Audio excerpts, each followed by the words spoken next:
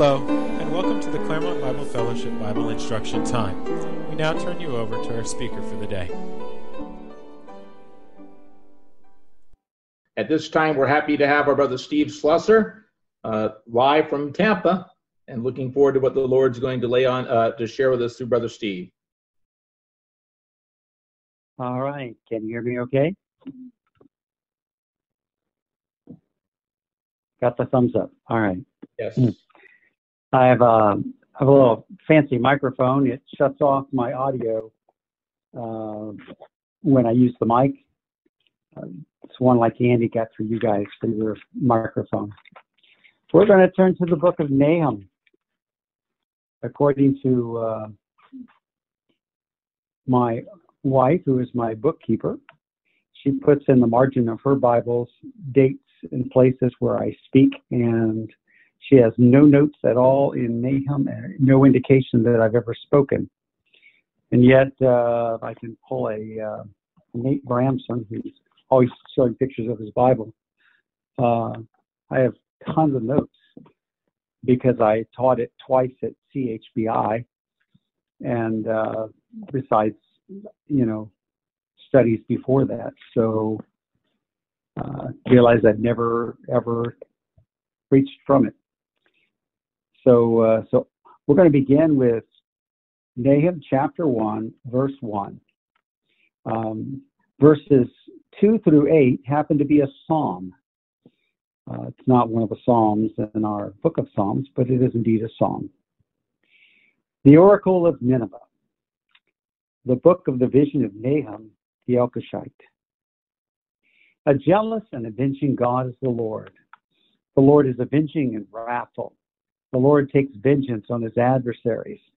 He reserves wrath for his enemies. Verse 3. The Lord is slow to anger and great in power, and the Lord will by no means leave the guilty unpunished. In whirlwind and storm is his way, and clouds are dust beneath his feet. He rebukes the sea, makes it dry. He dries up all the rivers. Bashan and Carmel wither. The blossoms of Lebanon wither. Mountains quake because of him, and hills dissolve. Indeed, the earth is upheaved by his presence, the world and all the inhabitants in it. Who can stand before his indignation? Who can endure the burning of his anger? His wrath is poured out like fire, and the rocks are broken up by him. Verse 7. The Lord is good, a stronghold in the day of trouble, and he knows those who take refuge in him. But with an overflowing flood, he will make a complete end of its sight and will pursue his enemies into darkness. God bless the reading of his word. Heavenly Father, open your word to us this morning. Instruct us, teach us, encourage us, instill in us a fear of a holy and almighty God, and a devotion to a loving and caring and protecting God. We pray this in Jesus' name. Amen. Some of you may have attended the recent conference put on by Cornerstone Magazine. I was very pleased. It's not often I can say that, wow, I agreed with these guys. And I don't have to feel like I have to defend the view or something. I thought that everybody was pretty well right on it. And that is that, in short, this disease we're going through now is not a specific curse or a wrath of God or a judgment upon the whole earth. It dates back to the fall of Adam. When Adam sinned, part of the curse was sickness and disease and death. And so what we're suffering now is not something new. It's something that the arguments that you see is that, well, how? Look how many people are dying from the flu. Look how many people die from other things. The fact is, death is upon us because of Adam's sin. So it's not the wrath of God, and nor do we really understand, or could we even appreciate what the wrath of God is. But the book of Nahum gives us some idea. When it's the wrath of God, you'll know it. And it won't be people coughing and hacking. It will be an event that's far beyond this. So let me put the book into history for you. People don't preach from the Minor Prophets very much because it takes a little work to dig out where it is in history and so forth. And they're minor only because they're small, not because of their importance. We begin that this is an oracle about Nineveh. So where do we know Nineveh from? Let's start from the very beginning. It's in Genesis chapter 10. You don't need to turn there. Genesis 10:11. We find the first mention of Nineveh as being a city that was built by Nimrod, the hunter. And it's named Nineveh in part because the first part of the name happens to be one of the fertility gods. The secular archaeologists put the beginning of Nineveh back before the days of Abraham, at least back as far as 3000. And we put Abraham, somewhere like, 2500, something like that. So Nineveh, an ancient city. By comparison, there are no cities in our country that are more than a few hundred years old. St. Augustine is our, quote, oldest city right here in Florida. And we're talking about a city that only dates to, the 1600s, when it was settled by the Spaniards. Yet the rest of you look at, I grew up in Florida, and I belong to a Facebook group that shows pictures of how things were when I was growing up.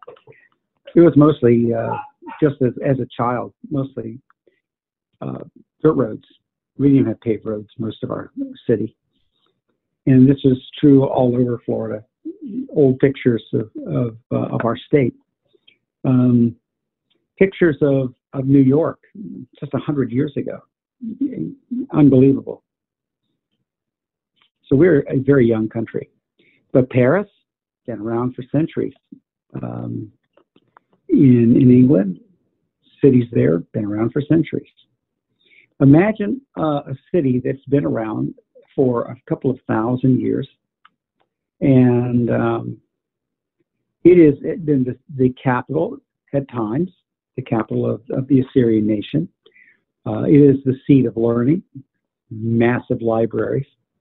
You've heard of the hanging gardens of Babylon, and while there's always been the thought that this was in Babylonia on the Euphrates, but more recent archaeology, they're arguing that maybe either A, that was in Nineveh, or B, there were two of them, because there's certainly some description of Nineveh that includes what sounds just like the Hanging Gardens.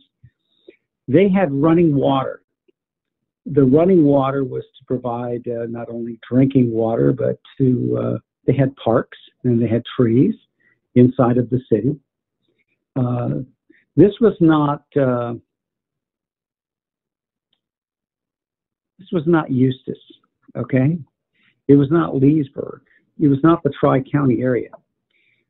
This city, according to Jonah, it was a 3-day walk across it. I've always thought of a day's walk as being 12 to 15 miles.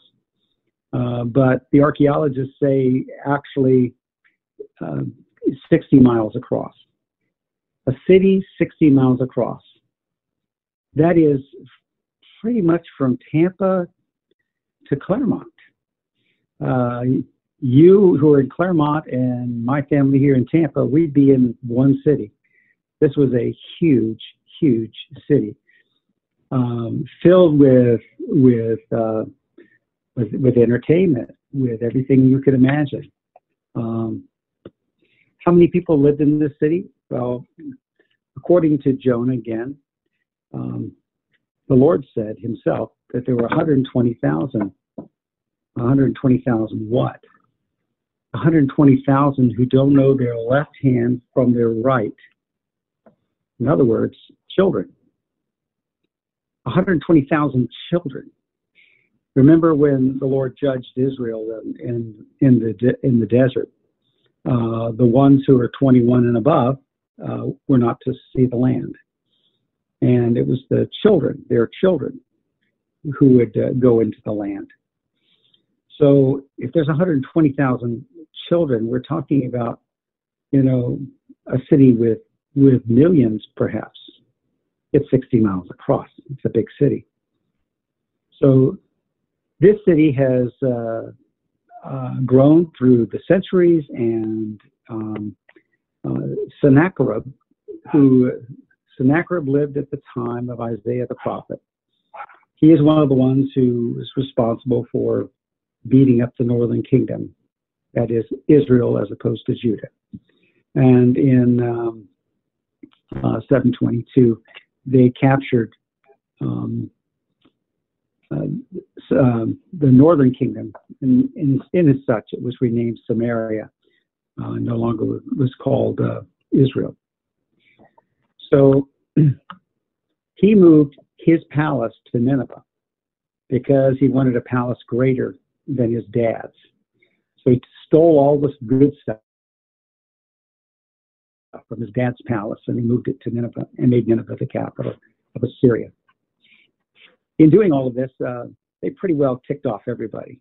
They had conquered the peoples that we will know later, who would come and conquer the southern kingdom, that is Judah. That would be the Medes and the Persians, the Babylonians. So we have the Assyrians, the Medes, the Persians, and the Babylonians. The Assyrians were the fiercest of warriors. Pictures that we have in stone will show you that when the Assyrians conquered a people, they would take the heads of their captives, particularly important people, and they would make a stake and stake these heads all the way down the road and walk other captives through it. So they used a lot of scare tactics, which were, of course, pretty scary. And they are considered in the ancient world to be absolutely the fiercest, meanest, vilest people of all. They seldom took a whole lot of captives. They only took people that were of some use to them. They just wiped people out. So that's Nineveh. What is the problem with Nineveh, and why is Nineveh to be destroyed? When you look at the judgment that came upon the land that Israel was going to conquer, it said that the fullness of their iniquity had come. And so God was righteous in judging them and taking their land and giving it to Israel. But is that why God judged Nineveh? And the answer is, well, not exactly. To understand that, I'm going to take you back to Genesis again. I'd love to take you to Deuteronomy, but I'm just not going to do it today. I'm gonna skip it, though it's certainly in there. Genesis chapter 12 is when God first makes a covenant with Abraham, and he says, chapter 12, verse 1 of Genesis. Now the Lord said to Abram, go forth from your country and from your relatives, from your father's house, to a land which I will show you, and I will make you a great nation. I will bless you and make your name great, and you shall be a blessing. I will bless those who bless you, and the one who curses you I will curse. And in all of the families of the earth, and you shall be blessed. Well, the Abraham covenant is what gives promise to the Gentiles. Jonah, probably the better known story about God and his dealings with Nineveh, happens at about 760 to 740. We're going to average it 750 just for mathematic purposes. So somewhere around 750 BC. Jonah goes, and he walks one day's journey into the city and begins proclaiming the judgment that's coming upon Nineveh.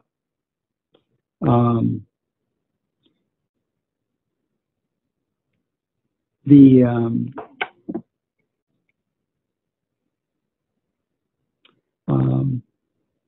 word gets out to the king, and they go into sackcloth and ashes, and they plead for God's forgiveness, and he grants them forgiveness. Jonah's not real happy about it, and you know the rest of the story. So that is somewhere around 750 years BC. 100 years later, about 650 BC, remember the numbers go backwards, 100 years later, they have forgotten all of that. This is sad but true how, I mean, we know it from nation to nation. We see it even within assemblies. We see it all over the world, that there's periods of revival followed by periods of forgetfulness. That's what the whole book of Judges is about. God brings them a judge, and they return to the Lord. Things are good for a while. He protects them from their enemies. Then the generation dies. The next generation forgets. They fall into sin. The judgment comes, and this whole Deuteronomic cycle happens over and over again, at least some 7 times in the book of Judges. So these have forgotten. They had a chance in that the gospel of the kingdom, if you will, was preached to them by Jonah, and yet they forgot. The Lord says in the book of Matthew that the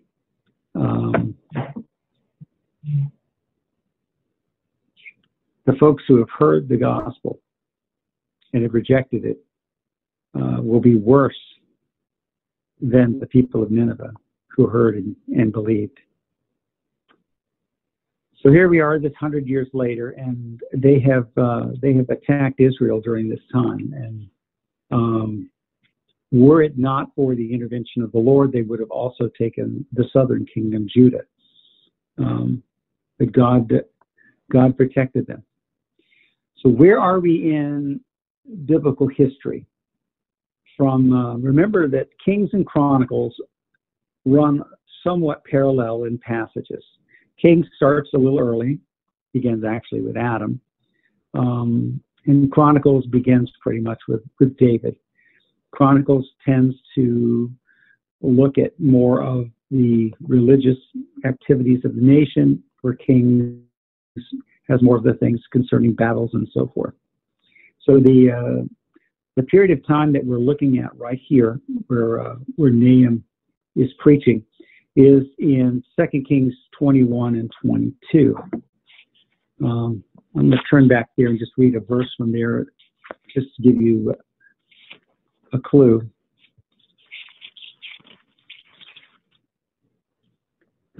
So Manasseh is the leader at the time. In 21, Manasseh is 12 years old when he becomes king, and he reigns 55 years. So he's a long-time runner.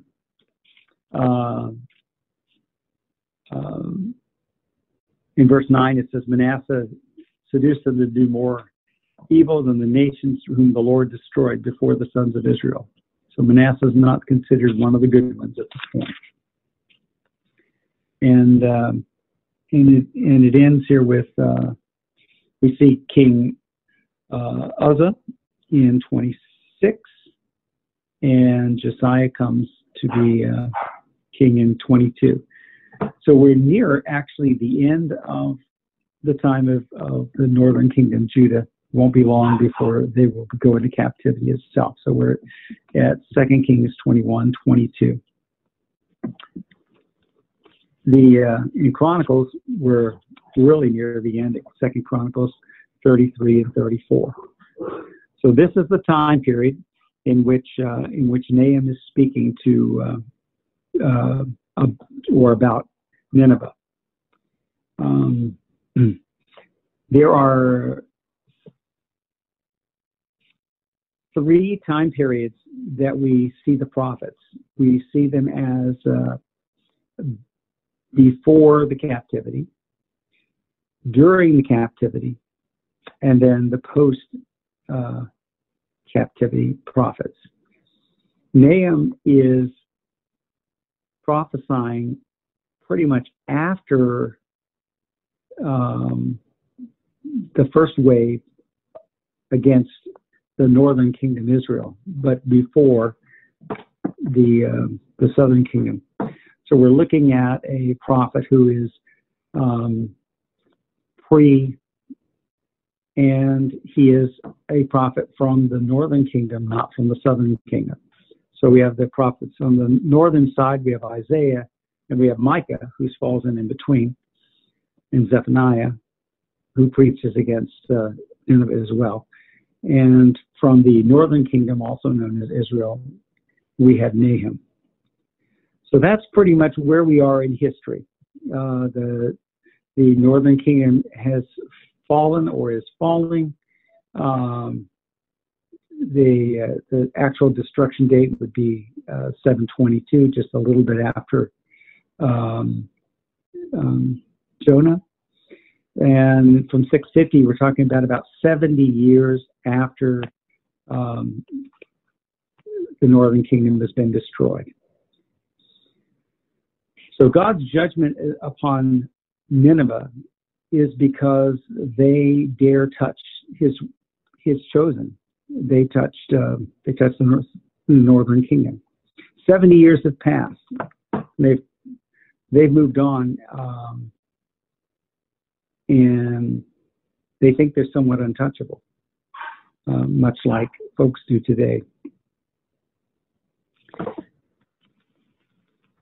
This book, taking just a broad look at the book, it is written in a poetic form.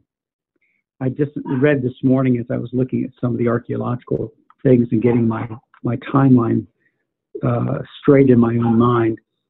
I read some stuff from a secular author who said that these prophets wrote years after all this happened, and that they were basically rewriting history. That, of course, is a liberal and unbelieving view of the prophets of God.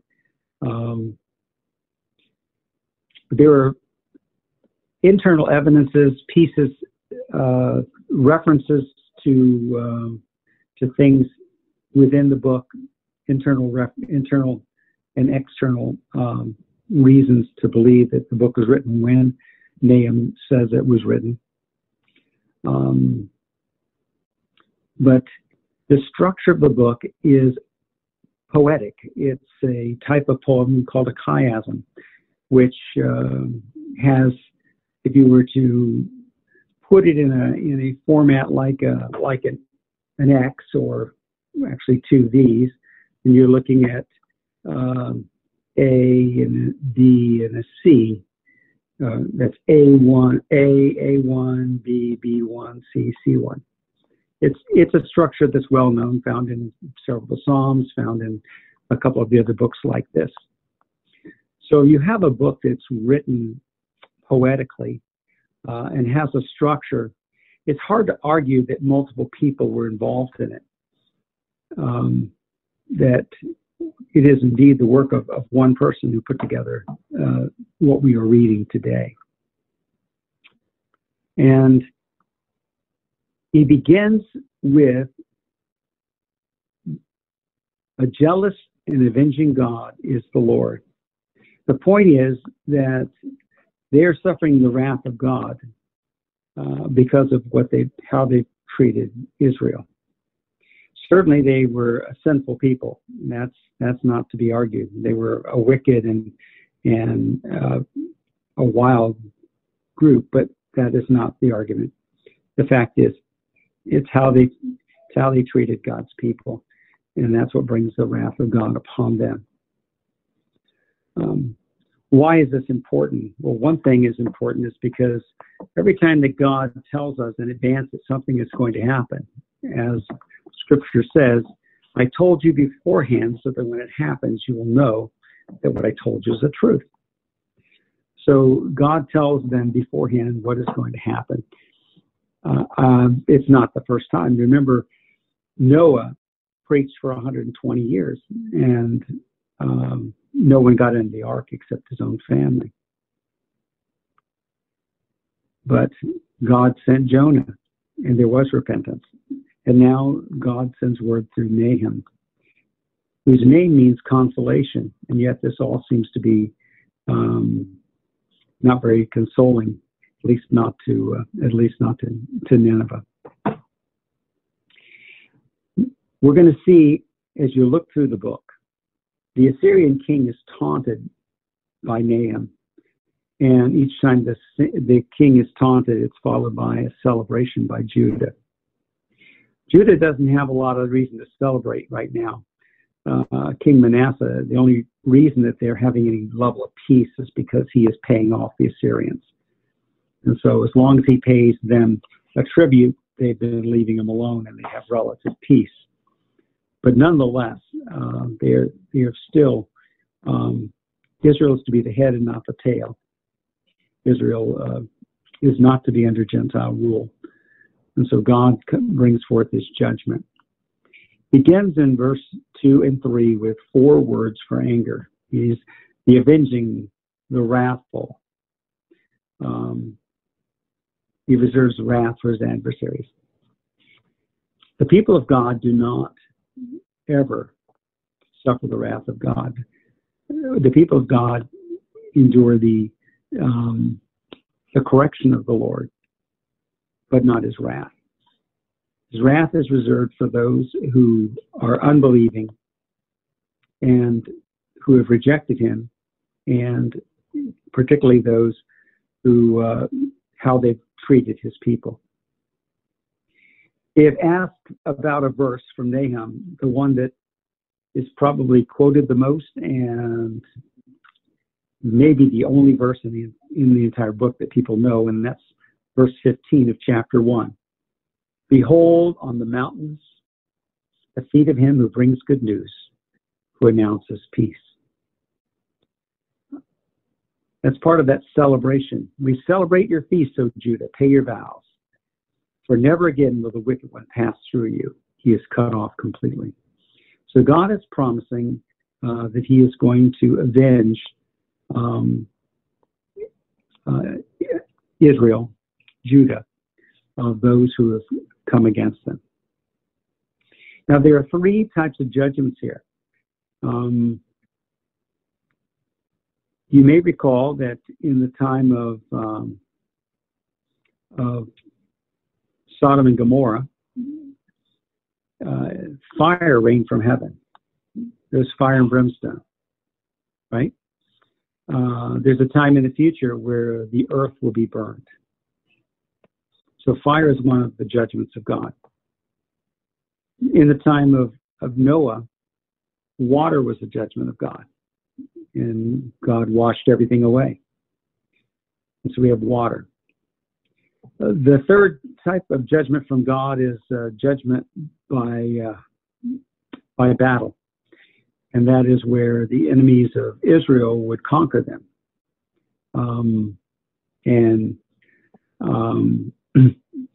They would lose in battle. Of course, there's some other pieces too, including fear, but we're not going to make it more complicated than just these 3 things. And these 3 are all found here. So let's look at these 3 judgments. Verse 7. The Lord is good, a stronghold in the day of trouble. He knows those who take refuge in him.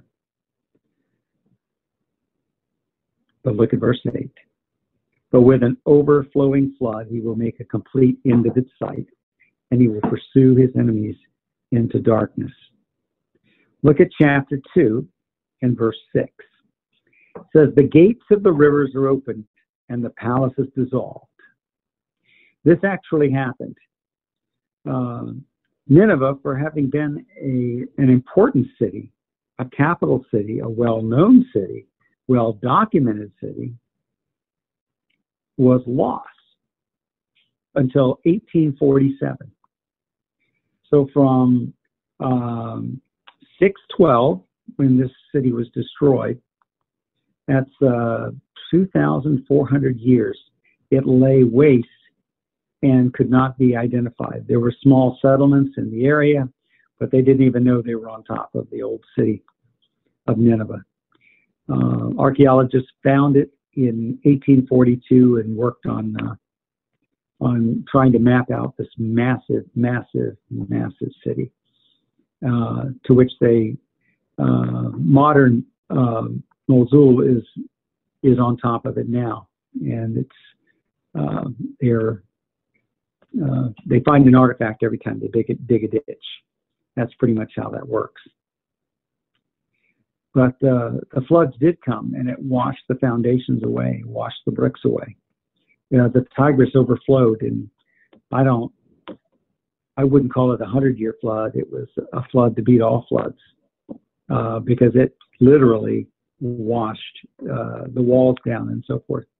It's sort of like when the rains came down and the floods came up, and the house on the sand went splat. Well, it went splat.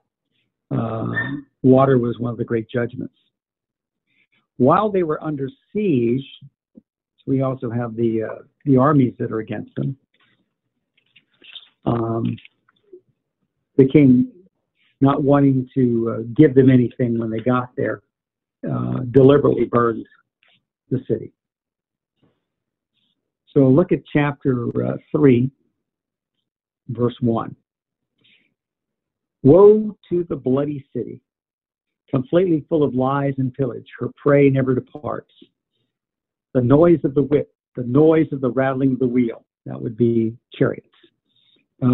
Galloping horses, bounding chariots, horsemen charging, swords flashing, spears gleaming, many slain, a mass of corpses, countless dead bodies. They stumble over the dead bodies, all because of the many harlotries of the harlot, the charming one, the mistress of sorceries, who sells nations by her harlotries and families by her sorceries. And then God continues his judgment. Verse 5, behold, I am against you, declares the Lord of hosts. I will lift your skirt over your face, show your nakedness to the nations, the kingdoms your disgrace. I'll throw filth on you, make you vile, and set you up as a spectacle. And they will come about, and all that see you will shrink from you and say, Nineveh is devastated. Who will grieve for her? Where will I see comforters for you? Now the secular archaeologists and stuff take issue with this. They said that this was, of course, cities grieved for the passing of Nineveh. It was such a wonderful, beautiful city with all of this commerce, entertainment, education, everything. But I think that Nahum had it right, because all of these nations did not pay tribute without having had the Assyrian armies come and invade their nations. That's why the Babylonians, the Medes, and the Persians, the three of them got together and wiped the city out. So no, I think Nahum is correct. Nobody will grieve for her, at least not those three, and not Israel. Nobody was grieving that they were lost. So in chapter 3, we have, because of their cruelty, and because of their cruelty in war, God uses the cruelty of war against them and comes and destroys their capital, their city, and their king. So we have the judgment by water and the judgment by war or battle and defeat. And then finally we have the judgment by fire. Chapter 3, verse 13. It says, behold, your people are women in your midst. In other words, they don't have any men to fight their battles. The gates of your land are open wide to your enemies. Fire consumes your gate bars.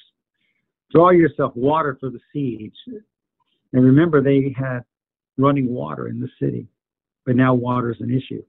Strengthen your fortification. Go into the clay and tread the mortar. Take hold of the brick mold.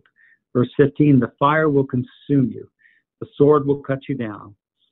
It will consume you as a locust does. That meaning there's nothing left after the locust has passed. And so we have the judgment by fire. The story is that when the nations attacked them, the king burned everything of value. He burned the palaces. He burned everything so that the invaders would get nothing, nothing except for their victory. And because of that, it was never settled again. It was, the walls came down, the flood came and washed everything over, and the sands of time covered it, so there was just nothing for over 2,000 years. They didn't even know it was there anymore. This is the complete ruin that is seen, the laying waste, the destruction. That's the wrath of God. So in case you're wondering if a virus is the wrath of God, then you really don't have a clue. This is wrath here.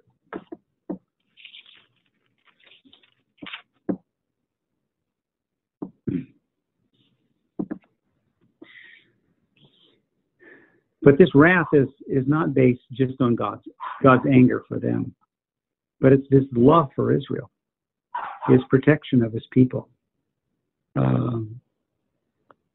We sing that song, the Lord's Supper, with mercy and with judgment.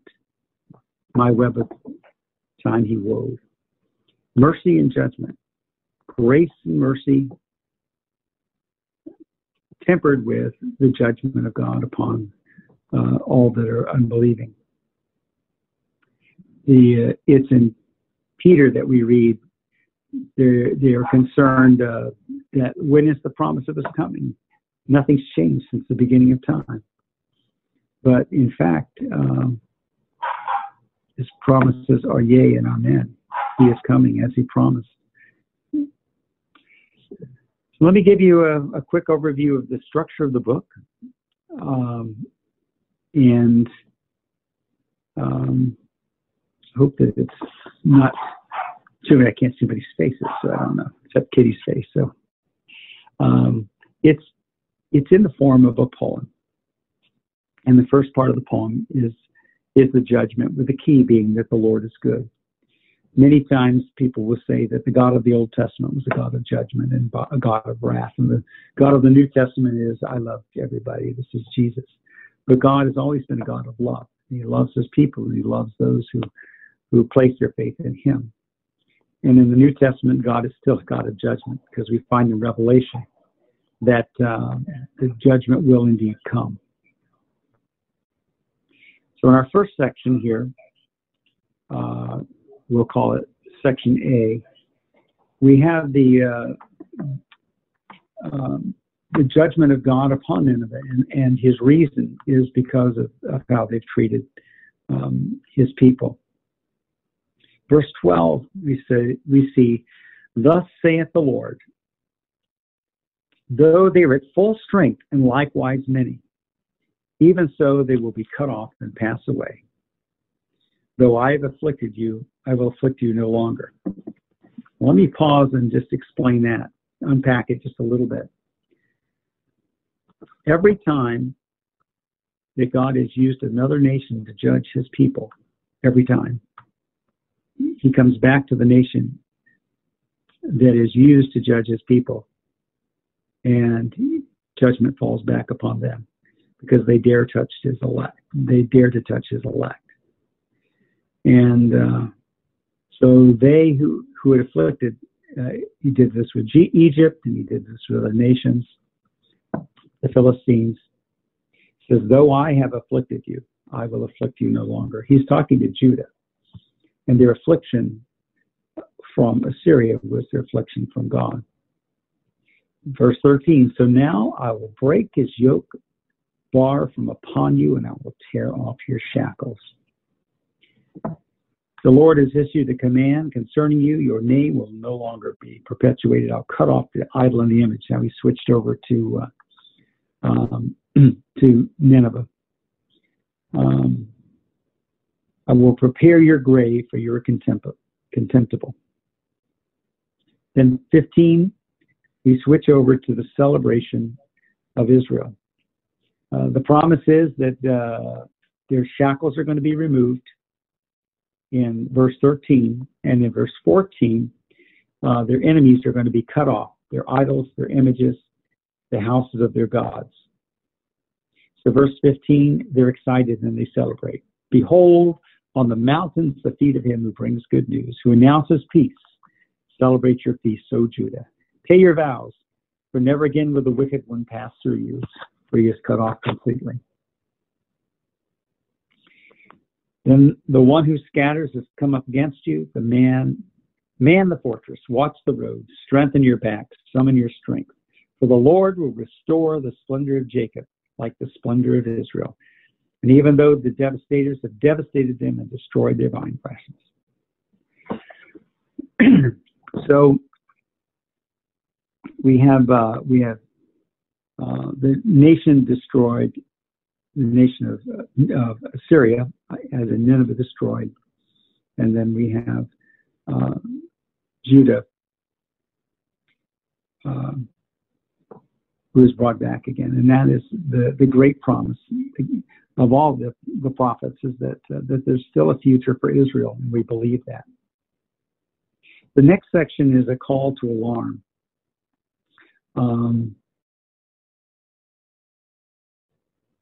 That's where we have the battle. The shields of his mighty men are colored red in verse 3. The chariots racing madly through the streets in verse 4. And the rivers are opened up in verse 6, and the palaces dissolved.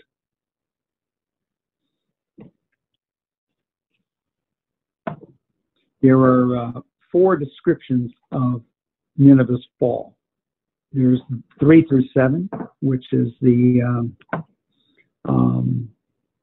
battle and the rivers.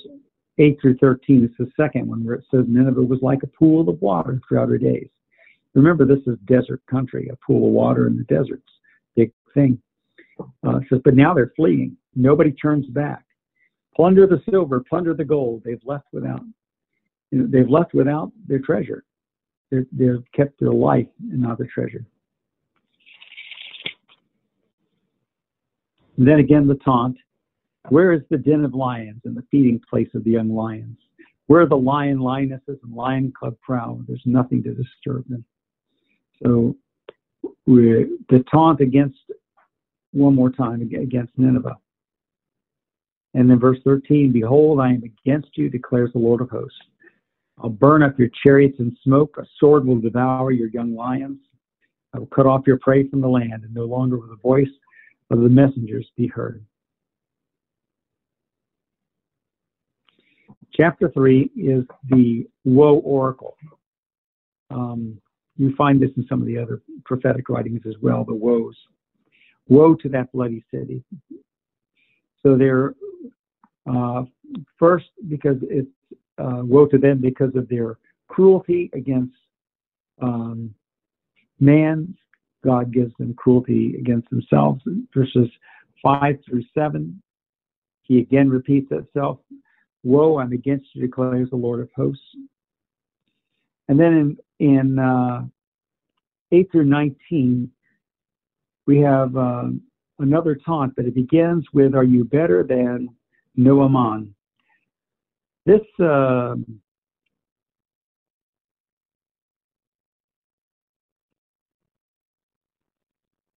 have to do a fair amount of reading to know what you're looking for here, because some, particularly secular archaeologists, will argue that somehow they got it wrong here in Nahum. This is one of the things that dates Nahum the way it does. You say, well, Nahum was written after all this happened, years later, hundreds of years later. Is that true? The answer is, in verse 8, he asked them, are you better than No Aman? Another way of written that would have been Aman, no. This is modern day, or Thebes, which was destroyed not once but twice. And the other spelling is Amun, A-M-U-N, which is after the god or goddesses of the great, their great, what do you call that thing? Their place of worship there, their temple, the temple of Amun. But the term Noaman was not discovered in use until recent archaeology. And it was what it was called way back. It's not a newer name. The newer name is Amun, A-M-U-N. Ammon, there's like 3 different spellings. But the term Noaman or Amun dates back to, well, you guessed it, dates back to the 600s BC. It dates back to the time of Nahum. So this one term in verse 8 is part of the internal evidence that the book dates back to when we say it dates back to before the fall. So are you no better than them? Noaman would begin Thebes, which is situated on the waters of the Nile. Surrounded by water, the rampart was the sea. They had a wall of the sea. Ethiopia was their might. Egypt was their might. It was there were 2 capitals in Egypt. There was the, call it the secular capital, where Pharaoh lived. And then there was a religious capital, which was Thebes. And so they both were somewhat capital cities. It was also, like Nineveh, a beautiful city with beautiful architecture. There was an earthquake that destroyed some of the buildings, and those were all rebuilt again. And then there was the destruction here by their enemies, followed by a destruction again during the time of Rome. So are you better than them? They were a defended city, defended by being surrounded by water, because in those days they didn't have the Navy with their big bombs and so forth. They're surrounded with water on one side. And what's the result? Verse 10, she became an exile. She went into captivity. And their people were dashed to pieces. So God declares that they're not any better. You know, everybody thinks that because it can't happen to us, it could only happen to them. But the fact is, Nineveh, I mean, you live in this beautiful city. It is the finest city probably in the world at the time. How could they believe that their city was going to come to ruin? He says, no, you wouldn't be the first and you won't be the last. And then the final alarm is in verses 14 to 17, where he calls for them to draw upon water for the siege. What would happen is when nations would go up against you, they would build sand up along your walls until they could just come right over the top of them. But the first thing they do is cut your water supply off. So you can't get any water, you can't get any food, you can't get anything in and out of the city. So they starve you, they dehydrate you, and then eventually come in and take over. So he's saying, you know, prepare for the siege, get water.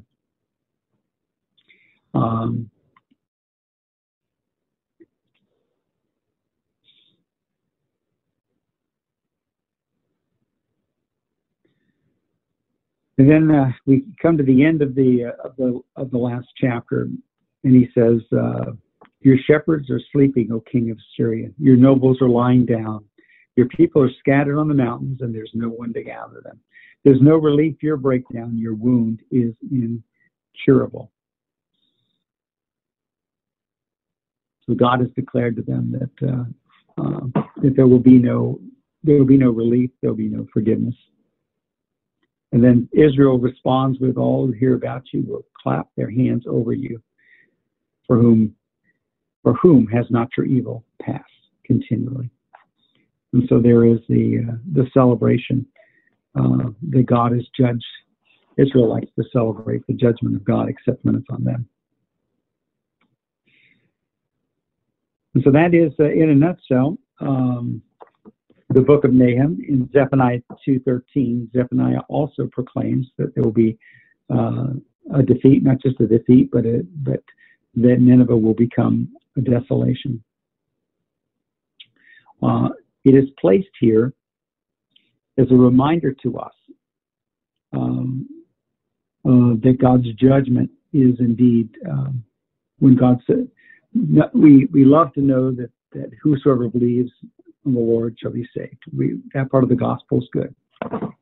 But the soul that sins, it shall die, is also part of the story. That the ones who don't believe will be cast into the lake of fire. There are people, apparently every generation or so, somebody will flip sides. I'm not going to name names, but there was a very famous author and teacher who could not deal with the fact that people would suffer forever in torment, and so he went with and wrote that that wasn't really going to happen. It was going to be annihilation. That it's just no more consciousness, annihilation for the unbelievers. Trying to resolve this harsh judgment of God upon those who don't believe. And some of those who've gone back and forth, apparently they can't decide. But the fact is, we have a loving God, and a God who loves Israel, and there's a future for Israel. He also is a righteous God, and he will consume those who do not believe. The nations who don't believe, they'll be consumed in his wrath, and that is yet to come. This was only a very limited sample of what's yet to come. This was the judgment on one city. We're told that in the future that the entire world will be destroyed by fire. Great judgment is indeed coming. And so, knowing therefore the terror of the Lord, we persuade men, and we share with them the gospel, that they do not need to fear God, though they should. But they will come to faith in the one who has given himself for them, then they can escape the judgment and the wrath that's yet to come. And so that is our message to those. It's a short book, a good read. Read it over a couple of times, and I hope that it'll make more sense to you, and where it is in time, where it is in history, and who the major players are and who the major characters are that during this time. Two things I'd like to end with, and that is our Lord is jealous and avenging. Verse 2. Verse 7, the Lord is good.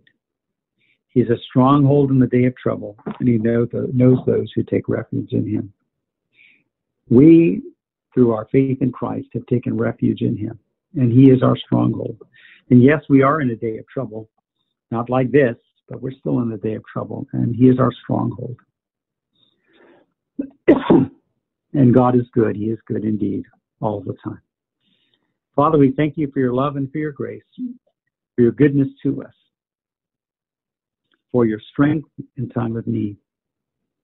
Lord, we hear for those unbelieving who will face your judgment and your wrath, which is yet to come. We ask, Lord, that you would strengthen our faith and our resolve, that perhaps we would be like Jonah and walk through the city and proclaim that the day of the Lord is coming. Give us that kind of godly strength. Part us with thy blessing and use us for your glory, we pray. In Jesus' name, amen.